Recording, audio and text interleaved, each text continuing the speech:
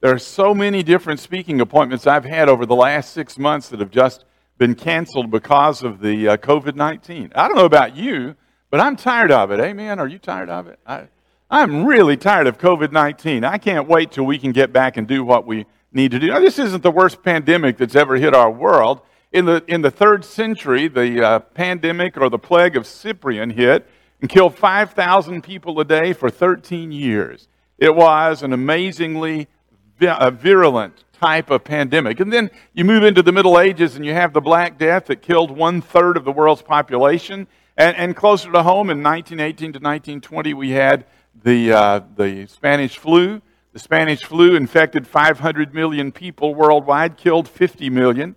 We haven't had anything like that. However, this is ours. We didn't get in those. And I'll tell you, I'm tired of going through it. I've already had COVID-19. I got over it last week. And for me, it was really a remarkable thing. All I did was lose my sense of smell. I didn't lose my sense of taste at all except for green beans. And I don't know why green beans. But I couldn't ever taste green beans. They tasted sort of like modeling clay. It was really odd. But other than that, I didn't have any kind of congestion, didn't have any kind of fever, or anything else. I wouldn't have known except that they told me I had it. And so that's what went through. But I'm glad you're here. And I want to tell you that I'm looking at the way we're reacting to COVID-19 and looking at the way individuals are reacting to COVID-19. And I see among those who don't have a huge amount of faith in God that fear is overwhelming to some people when it comes to how they react to COVID-19. They look at it and say, this is the worst, the terrible thing, and they're running scared every day. And I think you have to be cautious, and certainly I want you to be cautious. But I want to tell you that there's some things to fear a whole lot worse than COVID-19. There are some things in our world that are a lot worse than COVID-19 that we don't even bat an eye at. And particularly moral issues that I see around us. The fact that each one of us are heading every heartbeat one step closer toward the eternity where we will face God. And there are people who seem to me to be frightened of COVID-19 who are not frightened at all of the day that they'll stand before God in judgment because they don't really think it's going to happen. I want to talk to us this morning about how we face our life, how we look at life itself. I see people who are living their lives in despair. I see sometimes members of the church who are living their lives in despair, who were saying, look at what's happening in the church and look at what's happening in our world, and we're losing our sense of values in our world. Things are going apart, and we're living in a terrible time. How awful is the time that we live in? I want to tell you something that I really believe. I believe that this is the best time in the history of the world to be a child of God. I believe there's never been a better time, and here's the reason I believe it. God put us here. He had a reason for us being here. And somebody says, but it's a really dark world. That's where the light shines brightest. In the middle of a dark world is where light is needed and where you're needed and I'm needed. God's given us a mission in this time that's going to be magnificent. What He's doing now is something similar to what He was doing in the first century. Our generation, particularly in America, is closer to the generation of the Roman Empire than in any other part of our history. And look how the church grew in the first century. The church can grow that way in this one. COVID-19, for all that it's been bad in so many different ways, has been good for us. It's been good for us because it reminds us of the value of family. It's been good to us because it's reminded us of the value of relationships and communication, and we're learning new and better ways to communicate with one another, even in the days where we might not be able to see each other face to face. We are finding the value of outreach and actually looking at outreach from a different perspective than we have before because we've had to reinvent things. Maybe reinvent things to bring us closer to the kind of organic outreach that I think the first century church had. We are having a revival among us, even in these days where so many of us are confined and unable to get out.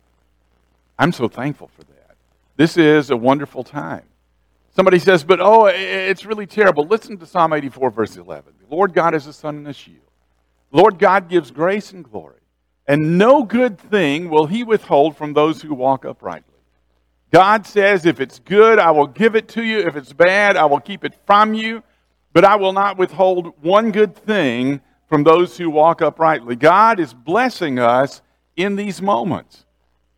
What I want to do is to move away from this idea that somehow we're victimized by our world, victimized by COVID-19, and what in the world are we going to do?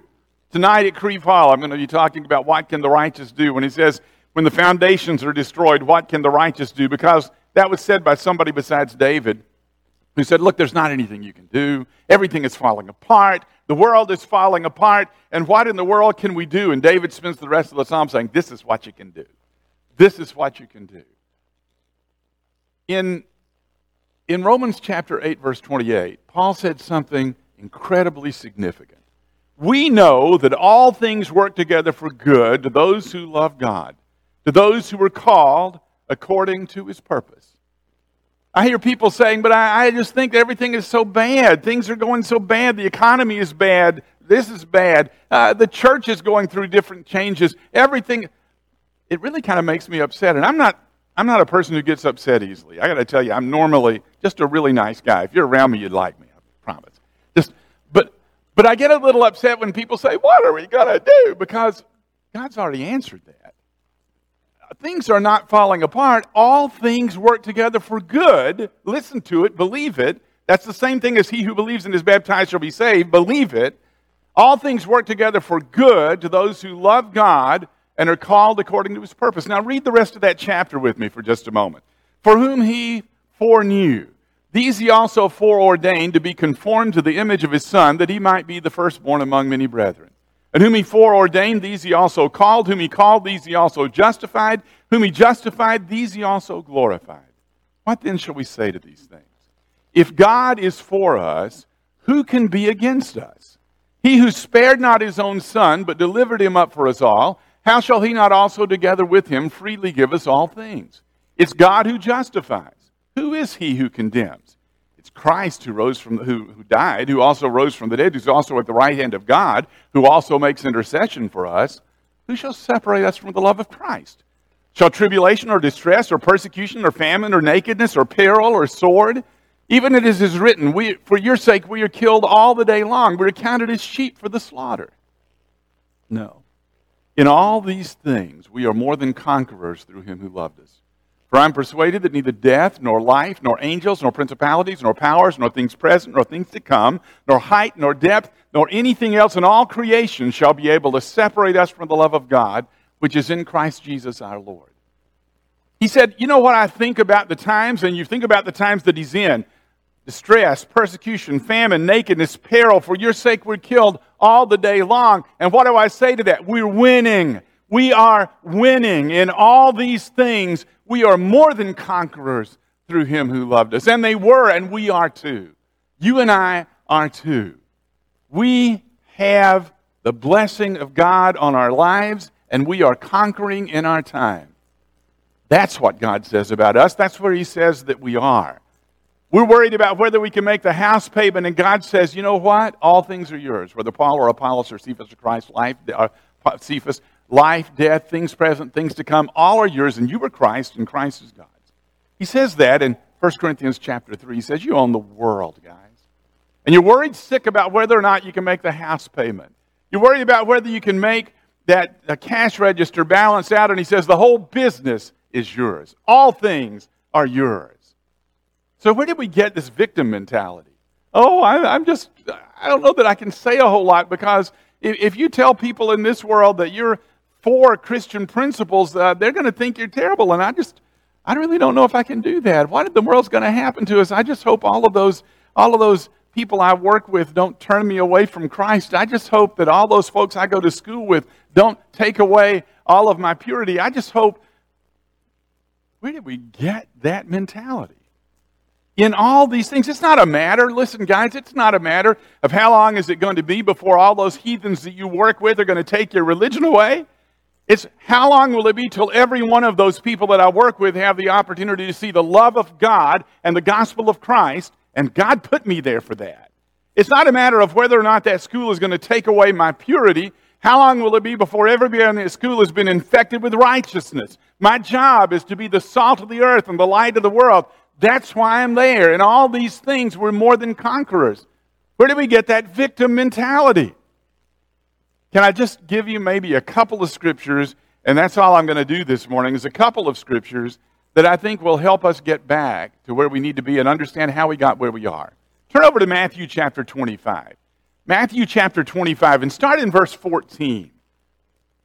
Jesus is in the middle of telling some stories here, but he has stories about the judgment and the kingdom, and he says it's like a man who's taking a journey into a far country, and he calls to himself his servants, and he delivers to them his goods, each according to his individual ability. And to one man he gives 5 talents, to another man 2, and to another man 1, and immediately went on his journey. Now he who had received the 5 talents went and traded with them and gained 5 more talents. Likewise, he who had received the 2 gained 2 more also. But he who had received the 1 went and dug in the ground and hid his Lord's money. After a long time, the Lord of those servants came and made a reckoning with them. And he who had received the 5 talents came and said, Lord, you delivered to me 5 talents. Look, I've gained 5 other talents besides them. The master said, well done, good and faithful servant. You've been faithful over a few things. I'll make you ruler over many things. Enter into the joy of your Lord. Likewise, he who had received the 2 said, Lord, you delivered to me 2 talents. Look, I've gained 2 other talents besides them. And he said, well done, good and faithful servant. You've been faithful over a few things. I'll make you ruler over many things. But he who had received the 1 talent came and said, Lord, I knew that you were a hard man, reaping where you hadn't sown and gathering where you hadn't scattered seed. And I was afraid and hid your money in the ground. See, you have what is yours. The master said, you wicked, lazy servant. You knew that I reaped where I hadn't sown and gathered where I hadn't scattered seed. And if you have the King James, it says you could have at least, as though putting your money in the bank is the least thing you can do. You could have at least put my money with the bankers, that at my coming I would have received my own with interest. But now take the talent from him and give it to the one who has 10. For to everyone who has will be given, and he will have abundance. But from him who doesn't have, even what he has will be taken away. And cast this unprofitable servant into the outer darkness, where there will be weeping and gnashing of teeth. Let me tell that story to you in my own, I don't know if you call this a paraphrase or perversion, but I'm just going to tell you the story again in my own words, if you'll let me do that. There's a fellow that is very wealthy, and he's getting ready to take a journey into a long way. He's going to be gone for an indefinite period of time. So he calls his servants. He says, boys, come on in. I'm going to give you what I know you can handle. And so he gives Joseph 5 talents, and he gives Obadiah 2 talents, and he gives George 1. Now, I used to think I relate to George real well. I grew up listening to my daddy preach and thinking, man, if I could just be half of what he is, I would love, but I was always the 1 talent guy. That's what I thought. And I thought, here's George over here going, man, look at that. Look at that. Joseph, look at that. He gets 5 talents. I'm always getting the short end of the stick. Obadiah, he gets 2, and here I am just stuck with 1. George, the 1 talent guy, kind of scuffing his toe in the ground and saying, I didn't get what the rest of them got. It's not what he's doing at all. Not what he's doing at all. You know how much a talent is? A talent is 75 pounds of gold. Have you ever thought about how much gold is worth right now? How many $1,000 an ounce I think gold is worth right now? And then you multiply that times 15, and then multiply that times 75, because there's 15 ounces in a sterling pound. But multiply that times 15, and then multiply that times 75. Think about how much money the man had. He had a fortune. He's not saying, oh man, I can't believe it. I just didn't get very much. What he's saying is, 75 pounds of gold, I can hardly pick it up. You know how much this stuff is worth? I've never had this much money in my life. I can't believe it. I can't believe it. And then all of a sudden he starts thinking, but what if I lose it? I mean, he gave it to me to use it, so I can't afford to lose this. Now there's Joseph over there. And he's investing in Firestone Jerusalem Chariot Wheel Company. And they've had some quality control issues, and I'm not really sure how that's going to work out. He could lose it. That's a risky investment. And Obadiah, he just bought some apartments on the West Bank. Man, that's going to get him in some trouble. I bet he's not going to do really well. And so he made a brilliant executive decision. In the middle of the night, he goes out into his backyard with the 75 pounds of gold and a shovel. He digs a hole, he drops it in, he covers it up, he sprinkles some leaves on top of it in hopes that nobody noticed. Walks back in the house. Now, the master's gone a long time. And every once in a while he gets to thinking about that 75 pounds of gold, and he thinks, I wonder if I forgot where I put it. It's all that grass has grown back now, and I'm not really sure if I know. I'd better go. And so about midnight, he goes back out, and he digs it up, and sure enough, it's still there. He covers it up, and I haven't lost it. And the master still hasn't come back, and he's thinking, what if a neighbor saw me? I've done this twice now. Somebody could have been looking out their back window and seen me. I'd better go check. And he goes back and he checks, and it's still there. And later on, he thinks, I've dug that thing up 3 times. Sometimes animals will dig around where there's been freshly dug earth. What if one of them grabbed it and just dragged it off? I better go check. In the middle of the night, he goes and he checks again. It's still there. Oh, it's still there. And then one day he gets the word, the master's home. And he's thinking, wow, I better go check again. And he checks, and sure enough, it's there. He picks it up, he drags it in, and he flops it in front of the master. And he says, you're not going to believe this. He said, I was afraid I was going to lose it. I was afraid it would get stolen. I was afraid an animal would take it away. I was even afraid I would forget where I put it. But here it is, every bit of it, all 75 pounds of it. It's right here, Lord. And the master says, you wicked, lazy servant. Now, if you were from South Alabama, your response to that would be, say what? What do you mean, Lord? Didn't you give me 75 pounds of gold? Yeah. Didn't I give you 75 pounds of gold back? Absolutely. Then what's your problem? You didn't lose a thing. I gave you everything you gave me. He said, did you really think that that's what I wanted? Did you really think that I wanted you to sit on what I gave you so that I would get back exactly what I gave you? He said you could have put it at the bank and you'd at least got interest. He said you could have invested it in any number of ways, but did you ever think I'd be satisfied getting back just what I gave you? I'm not. Cast this unprofitable servant into the outer darkness where there's weeping and gnashing of teeth. I am concerned that there are way too many of us who are burying our talents in the sand and thinking, what I want to do is hold on and stay faithful so that one of these days I'll be able to get to heaven. And we're going to run into a similar situation where the master says, did you think that's why I saved you? Do you really think that I saved you just so you would get here? Did you think that's what I had in mind for you? If that's what I had in mind for you, I'd have killed you the moment that you were baptized. You'll never be safer than that. Right as you come out of the water, just boom, and there you are, go straight to heaven. But that wasn't why I saved you. I saved you to do something. I saved you to be the light of the world, the salt of the earth. I saved you to bring my message to every creature under heaven. I saved you to be someone who changes someone else's life. I had work for you to do. Did you really think that that's what it was all about? Coming to church on Sunday morning, sitting on a padded pew, singing a cappella, taking the Lord's Supper every first day of the week? Did you really think that's all I wanted? That's what I gave you. Now, what did you do with it? Yes, I wanted you to meet on Sunday. And yes, I wanted you to worship together. And yes, I wanted you to sing a cappella. And yes, I wanted you to take the Lord's Supper. I wanted you to do all of those things. But I wanted you to do something with them. And what I wanted you to do with them is save the world. Where did you forget to do that? To love your neighbor as yourself. When did you forget to do that? That's what I wanted. I wanted you to accomplish something in my name, not just bury your talent in the sand. I will never, ever be satisfied getting back just what I gave you.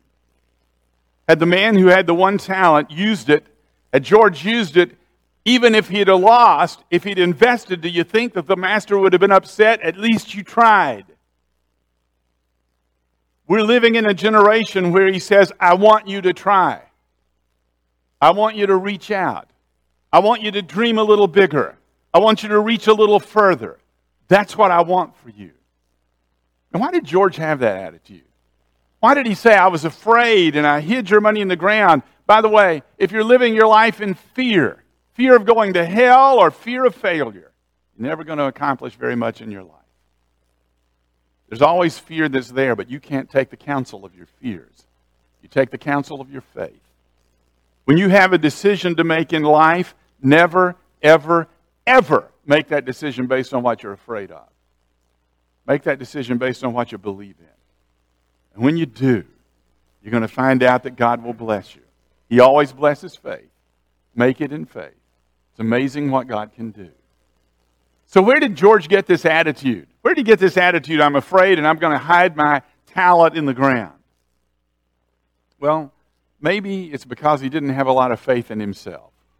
You know, I'm not very much. I'm just not very much. I can't speak like brother so-and-so. I can't cook like sister so-and-so. I can't reach out to people like these folks do. I don't have that kind of personality. I'm a little bit introverted. I'm just not very much at all. I can't accomplish a whole lot.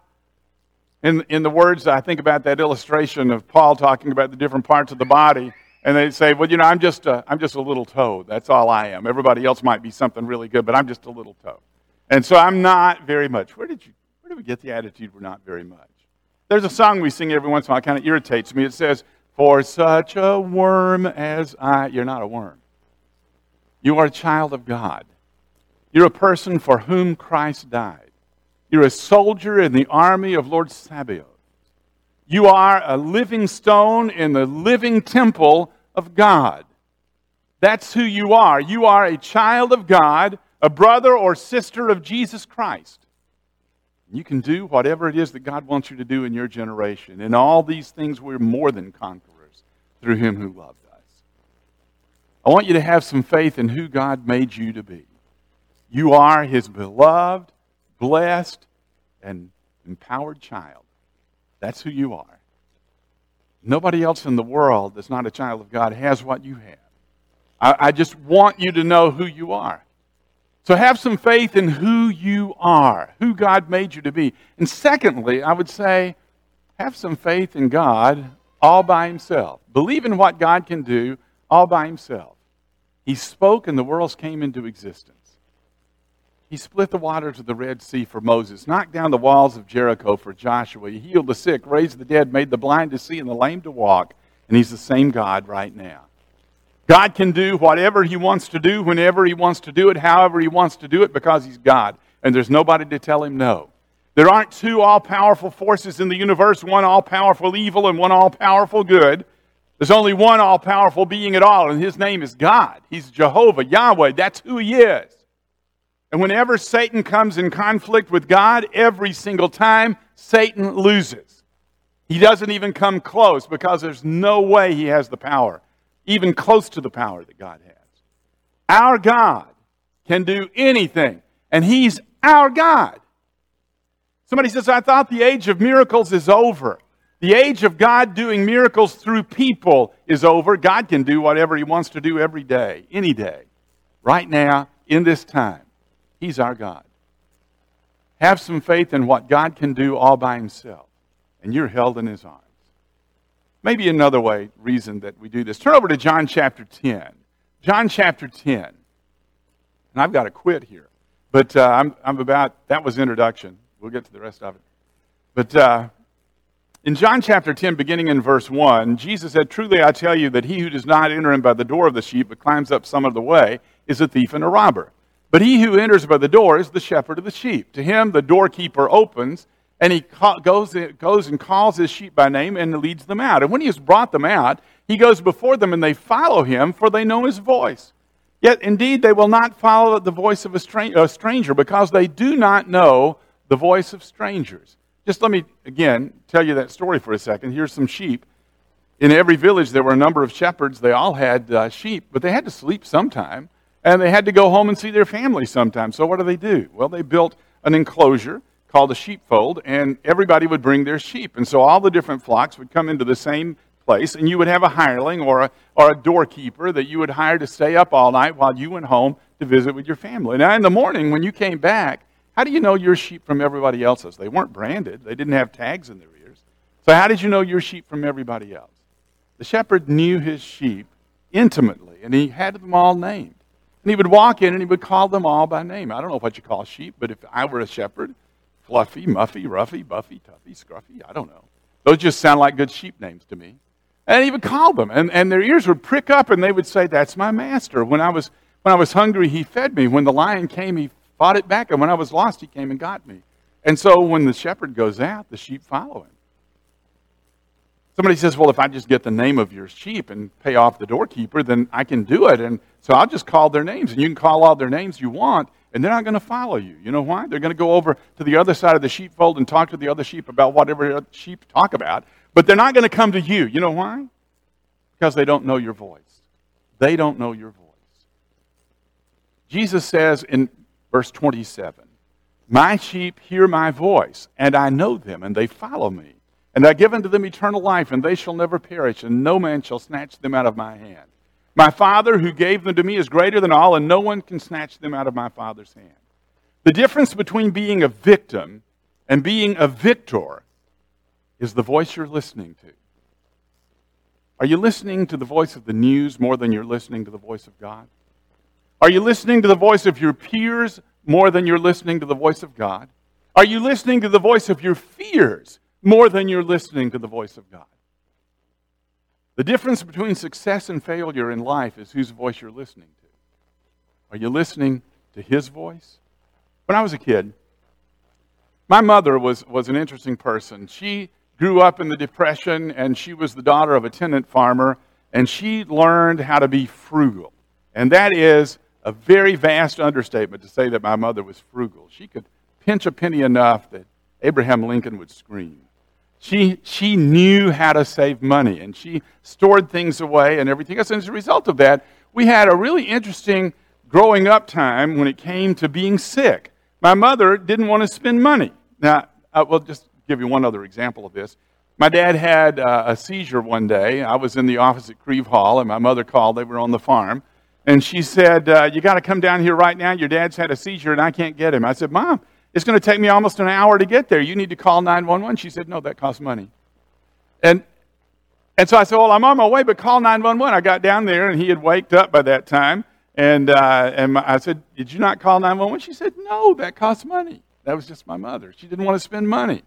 And so my mother, when we would grow up and I was sick, or any one of us was sick, she had a philosophy about that. And that is, if you're sick, you're either going to die or you're going to get well. So why put the doctor in the middle of all that? Just, the doctor costs money. We didn't go. We just either got well or died. That was the way it was supposed to be. She didn't like spending money, okay?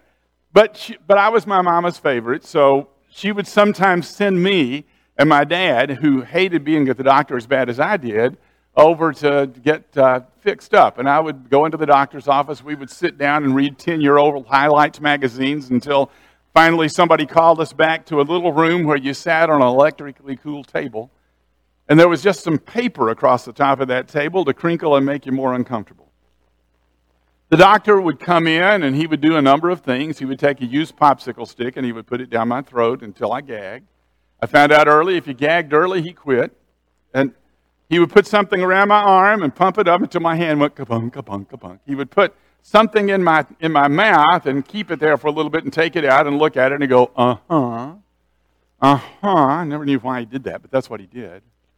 And then he would say, "Well, you're sick, son." And I would think, of course I am. I would not be here otherwise. And he would say, "And it's going to take penicillin." Now, when I was a kid, there was no such thing as oral penicillin. There was only one way to get it, and that was through a needle in a very compromising position. And he would say, "I'll have the nurse come in and take care of you." Now, you got to remember, I'm talking from the standpoint of a person who's preschool here. But I didn't have a clue why it took the nurse so long to get in. My philosophy was that the doctor walked out and the nurse was just leaning up against the wall, filing her nails, doing nothing. And the doctor said, "Give him about 5 minutes, let him work up a good sweat, and then nail that boy." Now, I don't know that that's what actually happened, but my imagination would work on me, and it would eventually get to a point where, I would see her kicking open the door with her combat boots. She's balancing the needle on her shoulder. She had the audacity to lie through her teeth and say, "This won't hurt a bit." And I can remember thinking, if I can get my pants up, I'm going to run around her, and I will never be sick again. And about the time I was getting ready to make a break for it, my dad would say, "It's okay, Bill. It's okay."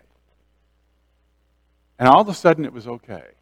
Not because I liked the needle any better. But my dad said it was okay. And I trusted my dad's voice. I trusted him.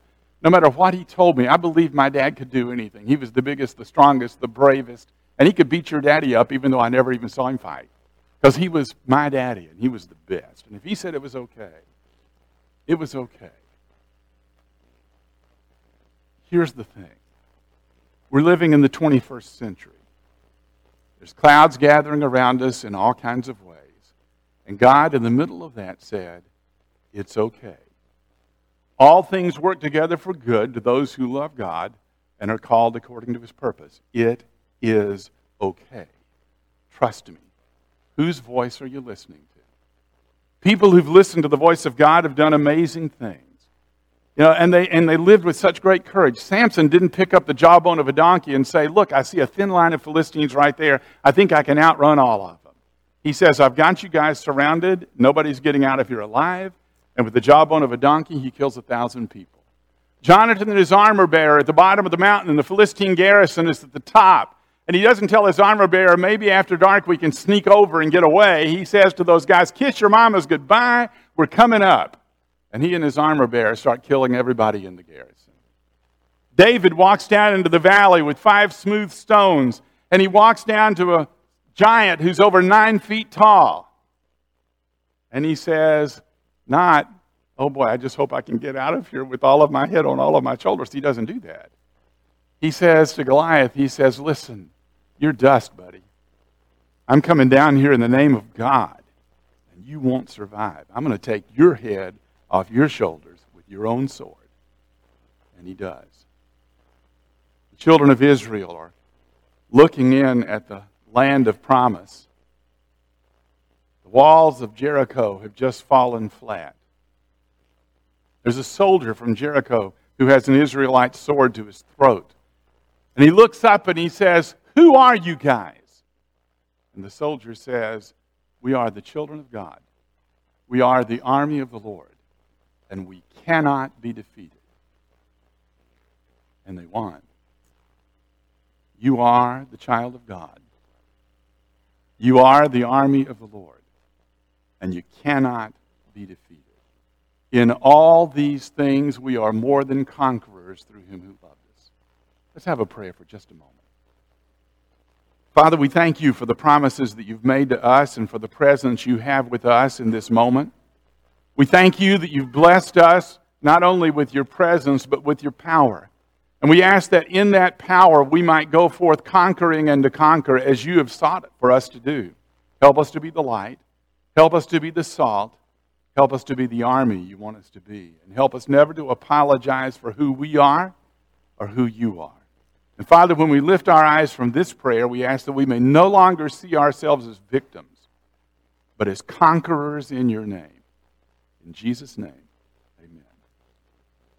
And it may be that there's somebody here who needs to be a part of the army of God. Maybe you haven't yet. If you believe that Jesus Christ is the Son of God, will you turn away from sin and confess Him before men and be baptized for the remission of sins? Somebody says, well, you guys from the Church of Christ are always talking about baptism. Well, only because Jesus did. That's why. But let me just say that Jesus said, he who believes and is baptized shall be saved. Mark chapter 16, verse 16. There are preachers, theologians, and psychologists who say that makes no sense. And so I'd like to take all the preachers and philosophers and theologians and psychologists in the world and put them over here and put Jesus over here and ask you who you'd like to believe. Because there's only one of these that died for your sins. There's only one who sits at the right hand of God and makes intercession for you. Only one. I'll take Jesus. Every time, I'll take Jesus. If you need to be baptized, or if you need to come and ask for prayer, why don't you do that now while we stand and sing?